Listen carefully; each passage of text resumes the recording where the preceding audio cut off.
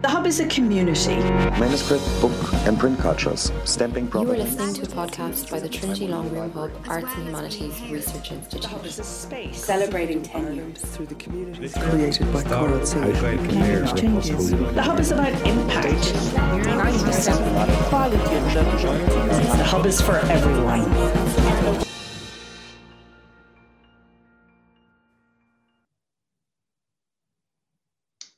Hello everyone, welcome to the Trinity Longroom Hub and one of our regular Fellow in Focus sessions where we talk to our current or previous fellows who've been in residence at the Hub. And I'm really pleased that in this session we're going to invite back and talk to Dr. Lilith Acadia. Many of you will have known Lilith while she was in residence with us here at the Trinity Longroom Hub. She was one of our 3 Marie Curie Co-Fund fellows from last year. And while she was here in the Hub, she researched the concept of pretext. She's since taken up a lectureship at the National Taiwan University. And we're going to be hearing more about both those things in some detail a little bit later on. But just to give you a flavor of Lilith's very diverse work as a cultural critic, I'm going to invite my colleague, Jacob Eriksson, who is a lecturer in the School of Religion, to read a little piece of Lilith's material for us. Jacob, let me hand over to you. How are you connected to Lilith and what are you going to read for us? Great. Yeah, I met Lilith when she was here for her fellowship and gave a really exquisite lecture in the School of Religion on a number of really interesting and connected points to our work there. I'm going to be reading an excerpt from the piece Conquering Love, Failed Xenophilia in Brian Friel's translations. Elizabeth Bishop's depiction of xenophilia in the poem Questions of Travel regards people as, quote, determined to rush to see the sun the other way around, with which she conveys not merely a desire to see or know the other, but to see the universe through the metonym of the sun from the perspective of the other. This other is generalized, marked by its distinct perspective on the sun, rather than being a particular other with specific characteristics. We desire to see from the perspective of this other because it is not us, simply because it is foreign, and that is why we are able to rush. The traveler achieving that perspective would write herself onto the other, but the perspective that Bishop defines is unattainable. Xenophilia is doomed to fail, since realized love makes the love object known and no longer foreign, thus excising the xenos from xenophilia. Friel's play demonstrates such failure. Yolland's translation fails beloved places and names. Mara fails her lover who disappears, and their kiss fails to preserve otherness. Then the play leaves the audience with a delicate situation. The imperialist British army is advancing in case Yolland does not appear, a threat that Friel leaves looming when the stage goes black. Yolland may yet reappear and somehow find a way to realize his love of a foreigner and her island without the resulting intimacy causing his love to become something other than xenophilia. Alternatively, xenophobia may triumph if Yolland is not found and Lancy raises Beliabeag, or Captain Lancy could succumb to xenophilia and spare the town. If the failure of xenophilia comes with the fulfillment of the xenophile's love, it would follow that xenophilia must be unrequited to remain xenophilia. If xenophilic love is reciprocated and realized, the love object becomes a particular individual rather than a generalized other. For a land or language, the lover will always be an unattainable other, as Yolland appears to recognize when he declares, "I give up." De Beauvoir describes heterosexual romantic love as the realization of alterity. Each one torn from the self becomes the other. For xenophilia, alterity is by definition necessary, leaving the xenophilic lover in thoroughly romantic paradox, which, like translations itself, defies resolution. Well, thank you very much, Jacob, for reading that. And of course, Brian Friel's Translations is a play that many people will know, but perhaps not have thought of in terms of this love relationship that's not only between characters, but between two countries, between Ireland and England, frustrated, compromised, perhaps doomed within that category of a difficult otherness that Lilith describes in a really wonderful article that she's written on that subject. And I think that work shows that we have a fellow who is extremely versatile and flexible in her ability to make her understanding of cultural concepts applicable to a number of different cultural and national situations. But Lilith, let me begin by welcoming you back to the Hub, your second home, and to ask you to talk a little bit about what brought you to the Hub in the first place, and particularly this concept of pretext, which was the focus of your research. And it's a concept that we might know from old style studies of rhetoric, we might know it from linguistics, but you approached it in a very distinctive way. I wonder if that's a good place to start. Pretext, what are we to understand? Well, thank you, Eve. It's such a joy to return, albeit virtually, to the Hub. And thanks also to Francesca for coordinating.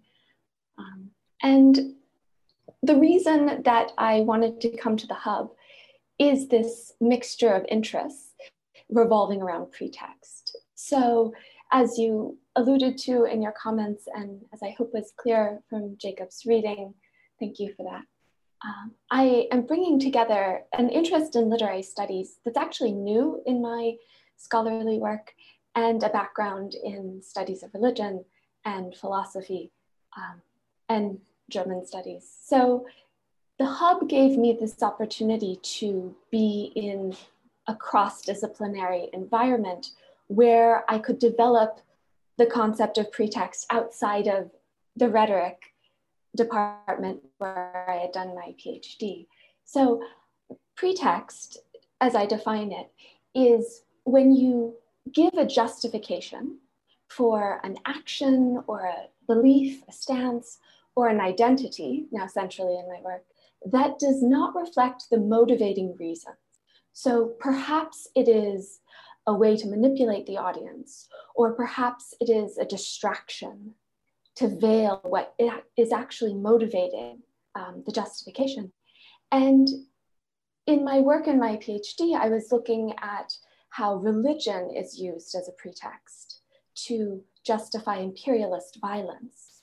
And that's a theme in Friel's translations, how the religious tensions play into the imperial dynamic, and how there are also elements of love and of desire to know.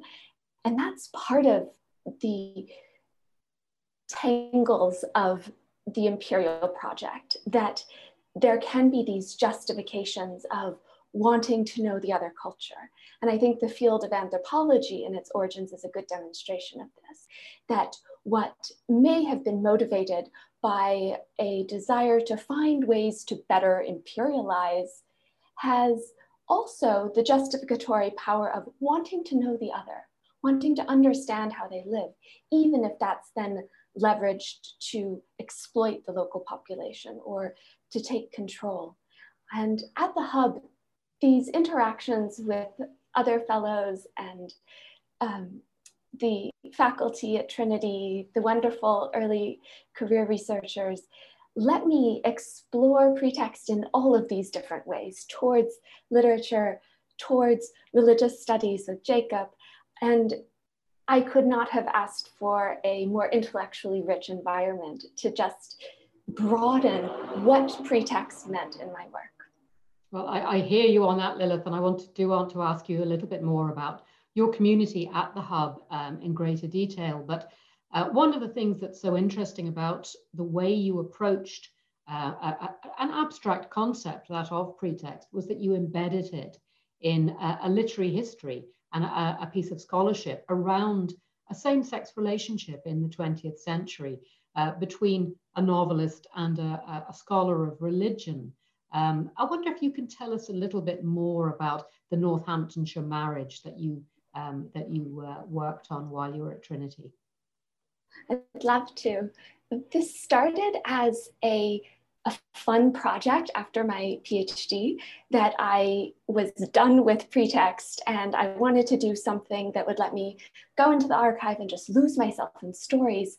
And of course, as with academic projects, it didn't turn out that way. And I realized in reading these stories, the papers, that it was all about pretext. So I had to come back to my earlier work. Mary Ellen Chase, the novelist, and Eleanor Shipley Duckett were professors at Smith College, where I did my undergraduate. And I had heard their names as an undergraduate because there is a pair of adjoining houses named after them, but I didn't really have a sense of who they were or their relationship. And I think that that mystery around them is part of their story, because living in between the US and England in the mid-20th century as these successful academic women and also upstanding Christian citizens in their community, their relationship was not primary. In fact, their dog, Westy, little Westy, Gregory the Great, was on par in their relationship. People would write letters to Mary Ellen asking, how is Eleanor and Gregory? And they spoke about themselves not as a throuple, to use the contemporary terminology, but just a family situation that wasn't really a family, you know, two professors and their dog. What greater love can there be in the world? No. So this relationship was mysterious and hidden, and it almost felt a little improper to be prying into it. But the Smith College Archives and the Maine Women's Writers Collection had all sorts of materials, from their letters to friends and editors to also early drafts of Mary Ellen Chase's writing. And I realized that this was another opportunity to bring together my different interests, because the history of the time and their literature and also their scholarly works on Christianity, for example, were all connected in revealing this identity. And it really showed how their identities could not fit carefully into easy boxes of what we might call lesbian or what we might call American, because their identity was so much richer, and they were building these lives for themselves and these senses of self that had much more to do with their intellectual lives and their networks. So it really introduced me to the part of pretext that was around identity, which was something I hadn't focused on before and is now becoming a prominent theme in my work as I move to other projects as well. And I would credit the identities and transformation theme at Trinity in really showing me how valuable tracing identity formation and concealment and development can be. And let me ask you a little bit more about that approach, because obviously in literary studies and literary history, we're much more adept now, I suppose, at problematizing categories of identity, whether they're sexual, whether they're racial, national, whatever approach you want.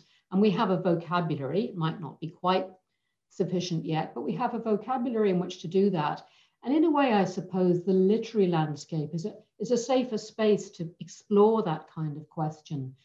But you also derived a lot of your ideas about pretext from studying religion and how religion uses itself as a pretext for conducting violence or inspiring violence or linking itself to violent disturbance.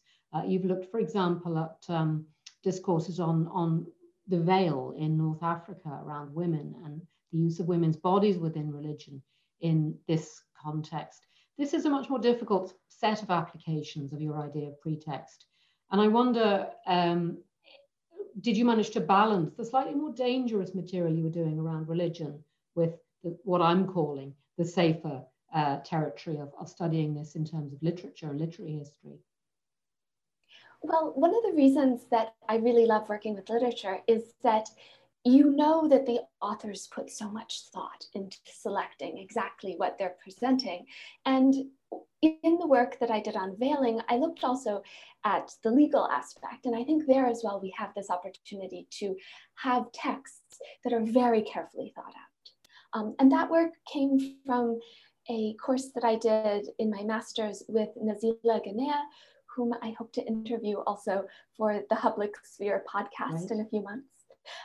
But she gave me this way of approaching law as a text that I think mirrors in many methodological ways how we can approach literature as a text. And when you're looking at something so carefully written as a piece of literature or as a law, you really can read into it also the whole discourse behind that text and what was produced. So in looking at how, for example, European countries like France and the Netherlands were approaching the niqab, the lower face veil, that shows not only for this specific law, but also the cultural assumptions that go along with it and the responses to North African veiling discourse and the misunderstandings. When looking at religion and identity, I think it's important to remember that they are both constructed. And so seeing how religion is used, whether by religious organizations or governments or legal discourse or in literature, it's important to remember that this is part of the construction, that every text is part of understanding what that law is or understanding what literature is. And so there can be mirroring methodologies for how we study literature and how we study law and how we study religion. So for me, I see it as all interwoven and informing each other. And of course, we know at an abstract level that what you say is absolutely true, that all of these discourses, legal, religious, literary, historical, all come down to the text and our interpretation, our work on the text, what it can hide, what it can reveal. We all have enough theory to know that. But I think the value of the work that you did at the Hub and that you're still doing, Lilith, is you show us, you give us templates for actually putting that into research action, if you like, for actually showing us what it looks like when you do take the text apart in that way and with that intention. And it's been interesting just in the last couple of years to see these discourses come together from that textual focus. I know that my colleague in law, David Kenny, for example, teaches a very interesting course on law and literature from exactly the focus or the aspect that you're talking about.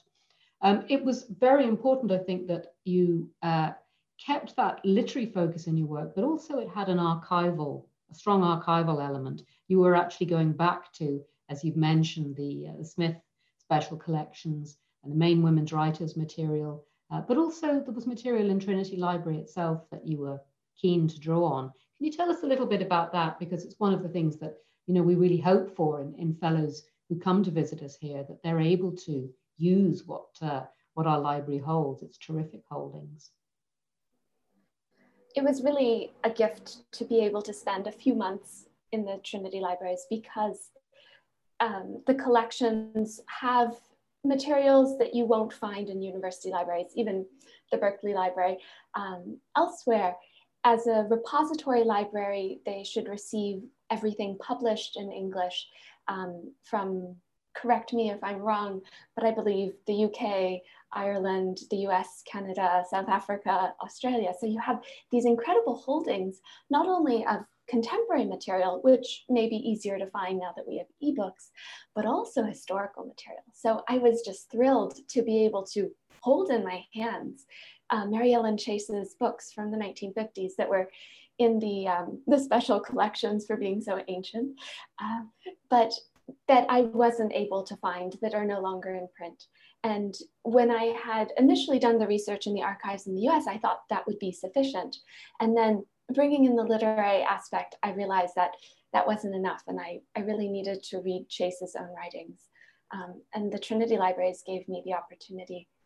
Some of my colleagues at the Hub had projects that allowed them to go into the archives and see medieval manuscripts and just these incredible objects that you really can't find anywhere else in the world. And I have a little bit of envy for them.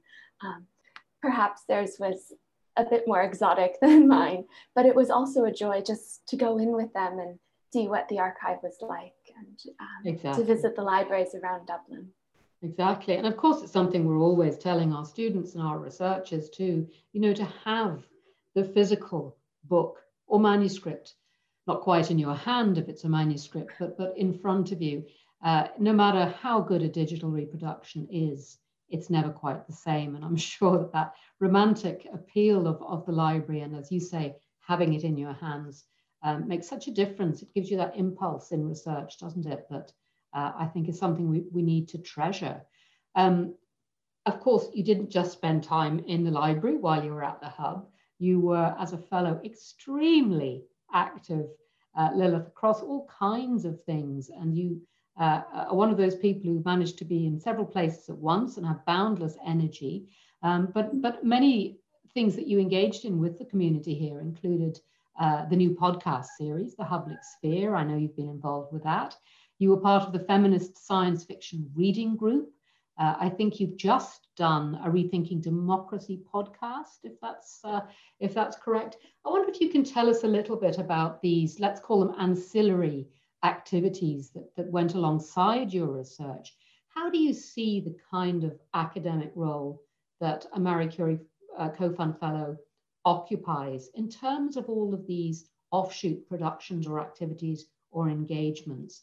Do you see these as central to what you were doing, or do you see these as peripheral? Are they just delightful add-ons, or did they inform the core of your research activity? They absolutely shaped not only my experience at the Hub, but more importantly for my scholarly career, the way that I do research. So the place where the Hub most pushed me is towards developing a way to present my research for the public. The public-facing humanities projects were really important, as you mentioned before, in finding other ways to apply and present my work on pretext, and also thinking about scholarship in general. So the Science Fiction Reading Group and the Hublic Sphere podcast are two ways that I'm still involved in the Hub community. We're still holding meetings and producing podcasts. I encourage you all to go to the Hub website or to the SoundCloud page and listen. We have now 3 episodes up for the Hublic Sphere podcast. And that work is not only important for building an intellectual community. I could not be more grateful to have had the opportunity to work with Dawn Seymour Kloss and Siobhan Callahan, Zahar Ahmed, Claire Moriarty, and Elizabeth Foley on the podcast. It has been a highlight of my time as a Hub Fellow, but it also informs how I now think about what research is, what publication is, and we had these long discussions about the changing face of peer review. And so this seems like a very central feature of academic work that we just take for granted what the peer review is. And in talking with the podcast group about it, I was also thinking about how we evaluate scholarly work. And that is so formative in thinking about how to present our work and how to make it legible not only to the public audience, but also our peers who are familiar with the materials. So it has been as transformative as taking my first philosophy of science class, where they said, now, are we sure the thesis is where we should start? So it's really just reshaped my whole approach to work and been a fantastic experience in building community. And I really admire the work behind. I was lucky to be part of one Behind the Headlines conversation and then a short podcast recently on rethinking democracy. And that whole project is so rich and promising, and a way for the Hub to reach across continents, to really engage with scholars elsewhere. And that has been a true gift to be involved with, and to think about how we bring our scholarship to the classroom and to the public sphere. And it's so interesting to hear you talk about this, Lilith, in tandem with what's going on at the moment as we begin to make some very difficult steps towards open scholarship, and as we begin to think about new ways of assessing and evaluating research, which really update the way we engage as an academy with the wider public. And of course, this is something that the Hub is having to think about a lot at the moment in relation to what our function is, what our value is to society, and how we do cross that bridge out into a wider world from our research. And one of the things that you were able to do in this regard was adapt your central research premise, the concept of pretext, to what happened when the pandemic struck. And you were able to respond and to write about public health advice in terms that involved your understanding of pretext. I know that you did an op-ed which was published by the Irish Times, in which you looked at this in some detail, and I think you did a radio interview as well. So you were very much managing to fulfill the brief of the public academic in that regard. I wonder if you can just tell us a little bit about what it meant that you were able to bring your research into line with a global crisis and use your understanding of pretext to respond to and comment on a global crisis, but also whether in the months that the pandemic has continued, you've changed any of your views or positions or opinions, or you would revise the piece that you wrote for the Irish Times in any way. I'm not suggesting you should. I'm just interested, as so much of our world has changed just in the last 6 months. Yes, I think that any scholar, or indeed any student who takes a course on deconstruction and then goes around annoying all their friends, can recognize when we become passionate about something, that's our hammer and everything's a nail. So of course, studying pretext, I would constantly read the news and say, that's a pretext, or analyze the world through that lens. And so in a way, it was very easy for me to see how pretexts were playing a part in the discourse around the COVID pandemic. And the challenge then was translating that to the public audience for the op-ed and for the radio show.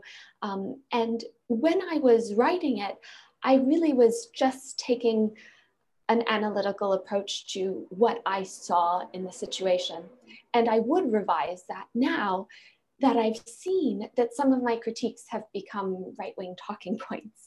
And it's really important lesson then as a scholar to know that you never know who, and I'm not saying that they read my article in the Irish Times and then decided that was a great idea, but you never know who's going to read your work and then use it as they will.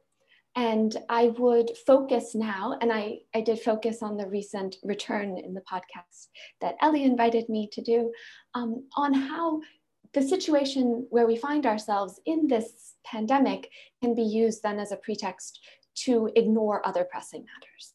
So I'm concerned about how getting out of the pandemic or recovering our economies after the pandemic might be used as a pretext to ignore the need for universal health care or student loan forgiveness, and all around the world, the pressing need to address climate change. And so I would focus instead of on the civil liberties element, which I could have anticipated would have this appeal to libertarian audiences. I could have also focused, or focused instead, on how, as other scholarship has shown, how events like pandemic can be shocks that allow those in power to distract from the most pressing needs and to also exploit the moment to push through their own objectives. So I'm concerned about this in the US, and I did speak with Ellie about this, and I think that we are always revising our scholarship. The danger is when it becomes so public that it's harder to step back. Well, exactly. That's why it's interesting to hear you talk about it, because it's all very well to have aspirations and good intentions to engage and to put your scholarship and your opinions into the public domain. But it doesn't always play out the way that you might expect. We're not in the controlled environment of the university and behind the walls that make it safe, or safe-ish, let's say. I wonder, I mean, if you had one takeaway from the idea of being that public scholar, one thing that might help other people if they're thinking of trying to engage in the same way, what would that be? Was there anything that you learned about the road you were on at that time and have been on in the last 6 months that you could offer as advice to other people trying to, again, go out to real world issues? Well, while I was at the Hub, I had the opportunity to take part in a training for The Conversation, which is a news source that distributes short articles written by academics on contemporary topics. And in thinking about how to produce public-facing scholarship for that, and also in the experience that I had over the summer, I would say the biggest takeaway is really stick with your field and where you're confident. And I guess this is also my advice to most of my first year composition students, like really stick on the topic. Don't make general claims about the whole history of humanity or poetry in general, but that safety of your own scholarly sphere not only is a way to protect yourself from being misunderstood, but is also a way to make your work more powerful, because that is where you are the expert and where you can speak from a place where you can actually give valuable insights. And you've put that so beautifully, and it's a conversation we've been having recently about impact and how we make the idea of impact work for us rather than just being a kind of box ticking exercise in academia. So again, Lilith, thanks for reflecting on that. Now you've mentioned teaching. I know people are going to have more questions in a minute about your research, but you've mentioned teaching. So let me just spend a few minutes talking about what's happened. Well, really towards the end of your time at the Hub and now in Taiwan. First of all, you wanted to apply for an academic job at the end of your postdoc. And I know that you prepared in a very particular way for that, Lilith. And I'm going back to this because I think you were a model of sound preparation.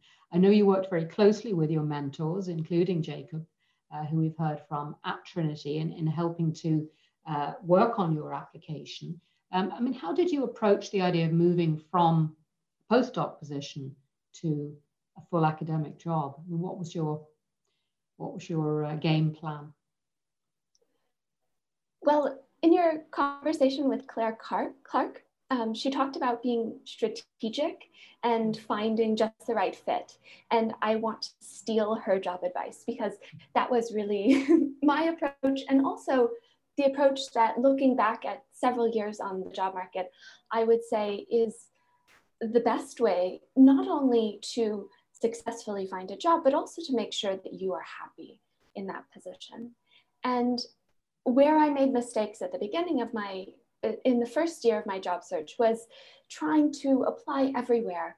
The first time I applied to 80 different positions, and it was scattered and a little frantic. And then when I realized that it wasn't working, focusing on what was right for me. And it really came at a turning point where I thought, if I don't get an academic job, I need to think about what will make me happy. And then realizing, no, I need to figure out how an academic job will make me happy, because it's not worth having if it's going to just be miserable. And so focusing in on a good match and a place where your values will be congruent with the other academics' work and the teaching is so important. And so I would recommend not necessarily looking at those job boards and the listings, but really identifying where you would be a good fit and then pursuing that. So my friend Martin Sticker was a fellow at the Trinity Longroom Hub, and he told me about what a vibrant place it was for interdisciplinary research, where the humanities were truly valued and you didn't have to fit into a specific box. And so I kept looking at the Hub website and waiting for it to be updated with news of fellowship applications. And I thought, this is such a long shot, I'll never get this. And then I was so lucky to get the co-fund fellowship. And similarly, in this last year, looking for jobs, I wanted to be someplace that the department valued both the critical theory background of my training at Berkeley, literature in conversation with religious studies and philosophy, but also continuing interdisciplinary research. And a friend told me about this department, the National Taiwan University Department for Foreign Languages and Literatures, and told me, just apply, just look. And I, again, kept updating the website every week until they posted the job. And I was lucky because the job was only open for 10 days. And so I was ready to go, and I just threw myself into it. I met with 4 members of the department while preparing my application. And if I hadn't done that, I would have made mistakes that prevented me from getting the job. And I just really focused on that position that I knew was right for me. And I was so lucky that Philip Coleman in the School of English believed in this vision I had to be part of the department, and he helped me in preparing myself, not only organizing a mock interview and inviting other faculty who gave just invaluable advice, but also talking through the process and talking through what it would mean. And without that mock interview and Philip Coleman's advice, I don't think I would have been successful. So another element is also finding mentors who really support you and really believe in your work and your vision and with whom you click. Mm-hmm. And it's amazing how easy that was at Trinity. Perhaps it's the community of the university that I was incredibly lucky, not only with Philip Coleman, but also Jacob Erickson and Claire Tebbets. And they just were so warm and helpful and encouraged my research and my career aspirations. And I wish that every young scholar would be so lucky. Well, you know, I'm seeing nice comments appear in the panel and the Q&A about how we were lucky, Lilith, to have time working with you, and we'll maybe get time to hear about Taiwan in more detail. But questions are coming in, and I've got, most of them are just admiration. But Claire Moriarty, Claire, how are you doing? Very good to have you with us, and congratulations to you on the success of the Public Sphere. But Claire is saying she wants to thank you, Lilith, for your mentorship to, I suppose, that team, and your openness and friendliness while you were here, how scholarship should be. And you've already, in a way, addressed that idea that when you come to Trinity as a scholar and to the Hub, you know, you need to be part of that community and to find ways of working with that community, because it does reap rewards, doesn't it, as you've shown. Were there any problems that you ran into, though, while you were here in terms of, I suppose, aligning your research? Because the fact that you do cross between fields, as a good interdisciplinary humanities scholar should, sometimes can leave people feeling, well, where exactly do I fit in? Did you ever encounter that or feel that way? Absolutely. In previous institutions, I have worried about not being really a literary scholar or not fitting into religious studies. And truly at Trinity, there is so much openness to finding different paths in traditional disciplines or forging new disciplines. And in making one's work legible to people within a small field, that's a huge challenge if you don't necessarily know all of the discourses with which they're familiar. And that's where the public-facing scholarship is so valuable, because when it's difficult to connect with specific disciplinary conversations, then framing your work in terms that the public would understand can really help cross those divides. And so I think the fellowship at the Hub gave me the language and the tools to overcome that, because not only was I working across disciplines on a daily basis, but also learning how to talk in ways that were multidisciplinary. And the work at the Hub really demonstrates that. So, for example, the digital humanities work at the Hub is all about finding ways to bring unusual methodologies to the humanities, or unusual for the humanities, but that can also model how to talk between humanities disciplines. And so that was so valuable. And also, I suppose, because you're a theorist and because you work in theory and you're informed in theory, you've written on queer theory, among other things, that is a common denominator. It is a common vocabulary between the humanities disciplines, which sometimes is very useful. But I notice an interesting question that's come in from Michael Bell-Seidel. I think I pronounced that properly, have I, Michael? Do you think the theory of scholarly objectivity is a pretext? And if so, for what? I would have asked, just stopped at, do you think theory itself is a pretext? But do you think the theory of scholarly objectivity is a pretext? From Michael. Tricky one. And one that I think is an important question for many fields to ask. So for historians to ask, and also for philosophers to ask. And where I'm most familiar with this discourse is from my work in philosophy and feminist epistemology, which does respond to this question with that field in mind of how we can use knowledge production to assert our own authority and our own authority to then determine the parameters of knowledge production. And I think that the feminist epistemological critique of that is that we can be careful. And if we know how theory is being used as a pretext, and we can see how people are then using their position in the process of knowledge production to find authority or to exert power over others, that we can then still use theory productively. And I would hope that that's also extendable to other fields, that when we are thinking about how is the theory being used, anyone who's gone to graduate school is familiar with that person in seminar who says, oh, well, Foucault would say, and then that just derails the conversation, and it becomes really a name-dropping exchange instead of a productive understanding the material, for example. So if you are identifying, oh, that's just name-dropping, then you can bring the conversation back on track. And then in scholarly work, if you can identify this theory is just being used to fill a space in the paper, that's helpful. Or if it's being used as a pretext to gain authority or leverage power, then you can continue to work with the theory productively.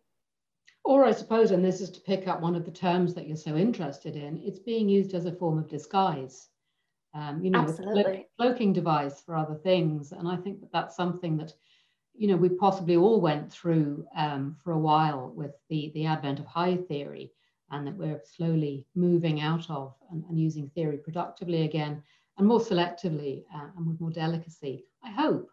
And I know, Lilith, if you've been at recent coffee mornings in the Hub, you'd have seen some very productive and very judicious use of theory in the work that scholars are doing at the moment. I want to come to a question from Melissa Homestead. Hi, Melissa. I know, Lilith, she says that there were gaps in the Chase Duckett archive that you didn't anticipate when you began your project. Considering your remarks on decoding text, how have you come to understand or interpret archival absences? What a lovely question. What do we do when what we want to be there isn't there? I really appreciate that. And I really appreciate also that Melissa came. She was very helpful in the early framings of that project in helping me understand the relationships, the whole network of people around Chase Duckett. And I was also very lucky in that project to have an archivist at the Maine Women's Writers Collection who explained some of the gaps in the archive and brought a personal perspective to that has informed how I've seen it in this project.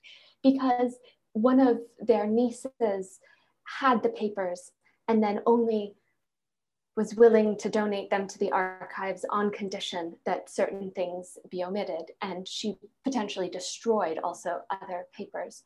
And so that role of the family is part of this construction of identity, because as the marriage ceremony shows, the community creates the couple. And equally in unmarried couples like Chase and Duckett, their whole network, their friends, their editors, their family, those who came after and left post-it notes in the archive, and of course, this niece who decided to omit personal letters, they are all part of determining how that identity is constructed as a text. That's a great answer, and it speaks to what we're watching at the moment as we enjoy the Out of the Ashes series of lectures that the Hub has been running with Peter Crooks, of course, and you know the way in which the loss of archives on a major scale as well as on the minor scale that you've had to deal with, the way in which that can be also a source for creative thinking as well as a lament for what's not there. Is something that I'm only just becoming, or only just coming to understand. I think it's a lovely facet of scholarship. What do we do with the gaps? What do we do with the lacunae? Lots of people are obviously keen, Lilith, to hear about Taiwan. This is a really interesting move, and we all want to come and visit you when we can travel again, of course. But can you tell us a little bit about how you found the new post and the country? I know Jane, I don't know which Jane you are, but if you're Queen Jane, then good to have you with us. Jane says, wonderful to hear you. So I think it must be our Jane. What a fabulous conversation. I'd love to hear more about how things are going for you in Taiwan. Lilith, tell us, first of all, I mean, on a personal level, what's it been like to make a cultural change and to work at such a distance, but also in terms of the department, because obviously one of the things that you're dealing with is a departmental or a faculty arrangement that's quite different. And when, where things, for example, such as the language and linguistics and philology side of the humanities is brought much more into focus. So tell us, how are you getting on? What struggles have you had? What are the hidden delights of it all? I love it, and I could go on and on, but I will spare you and try to keep it a little constructive. I think every day I express aloud how lucky I feel to be here, to be in a department where my colleagues are so wonderful and supportive and funny, and the students are so excited and just eager to understand beyond what they know. And living in Taipei is wonderful. I can think of no better place right now to live, for sure. November was just gorgeous, and bicycling around, going to art exhibits, gallery openings, lectures, conferences. We are so lucky right now. And the students have made this transition back into teaching really wonderful. Also because they've shown me how in new ways I can bring together not only my research and teaching, which I think we all try to do, but also my work in the public-facing humanities. So for example, I'm teaching 20th century US literature, and one of the transitions that we talk about in the mid-20th century is the rise of children's literature. And I thought, of course, about your amazing lecture last year on T.H. White, when I was telling them about how there's then this mixing of what is literature and what is for children, and the emergence of new genres. And right while we were talking about this in my class, Siobhan Callahan was recording her podcast on rereading children's literature and reading it in ways that I think we're not going to expect her to say.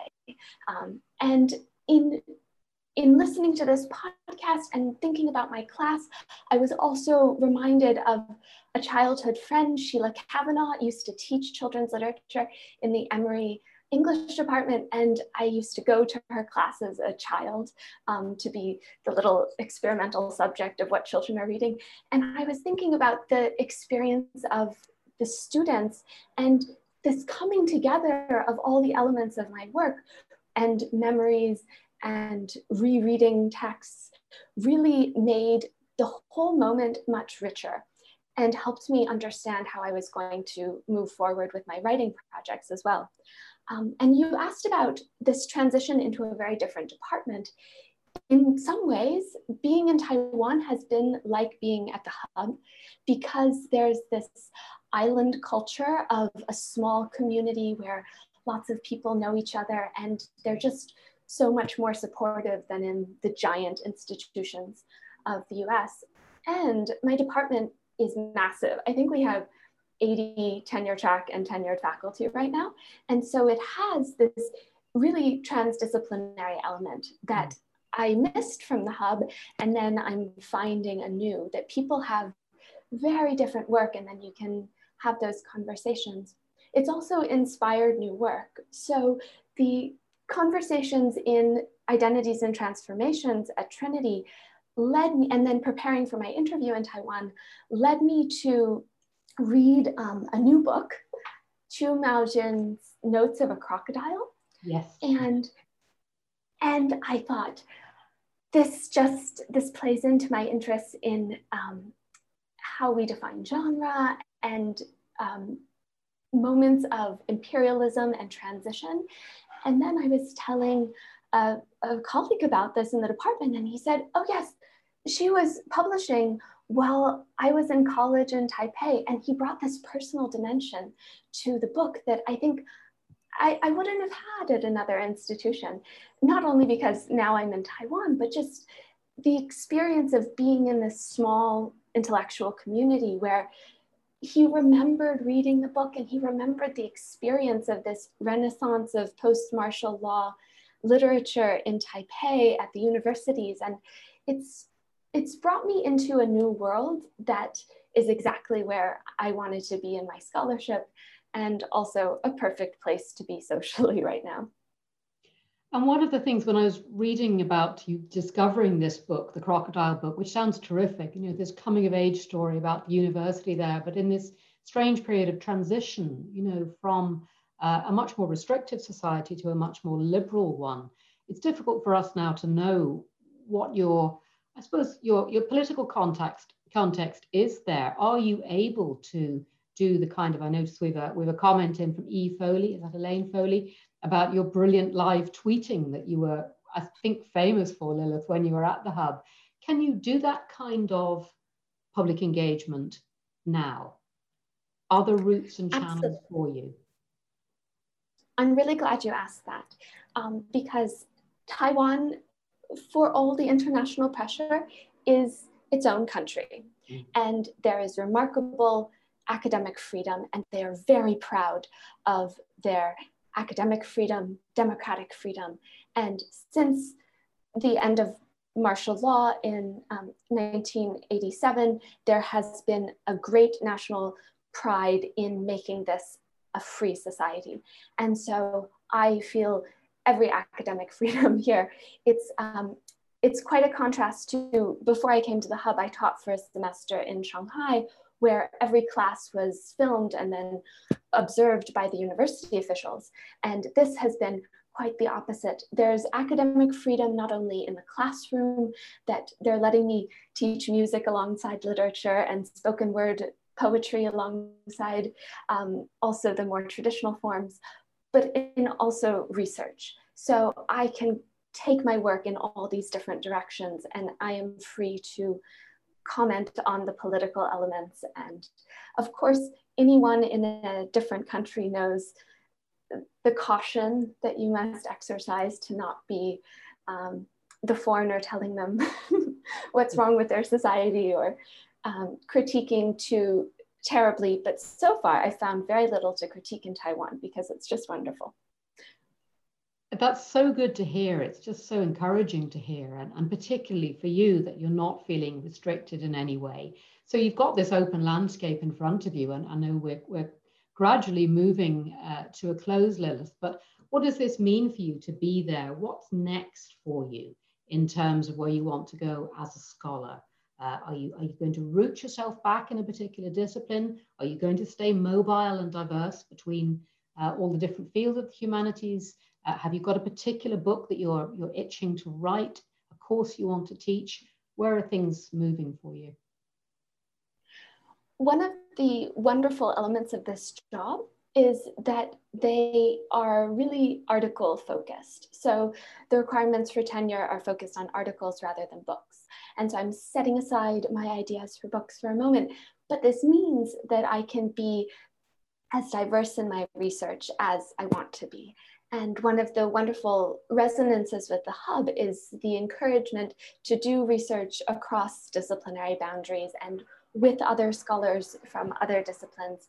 And so it's allowed me to really revisit ideas that I had in the past and take them in new directions. And I don't have to consolidate them into a book, but I can write on, for example, the critique of consent, which was the lecture that Jacob Erickson invited me to do, and the work that I'm now doing on Notes of a Crocodile.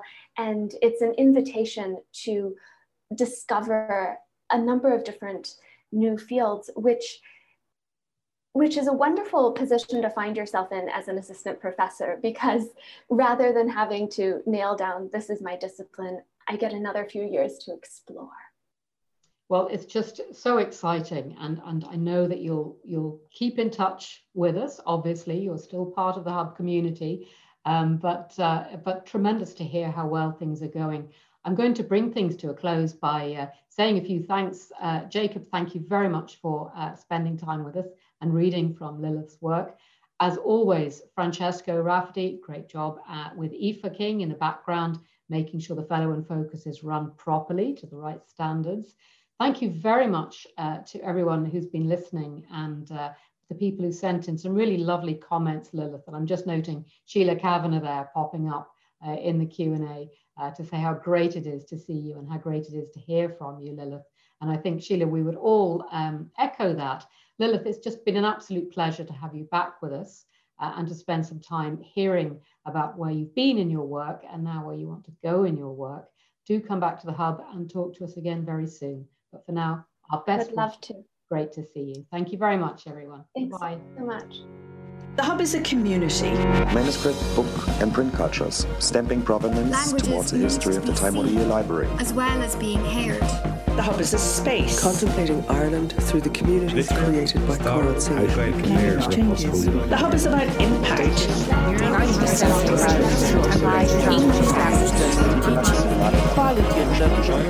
The Hub is for everyone. The rise of feminism. Here's to the next 10 years.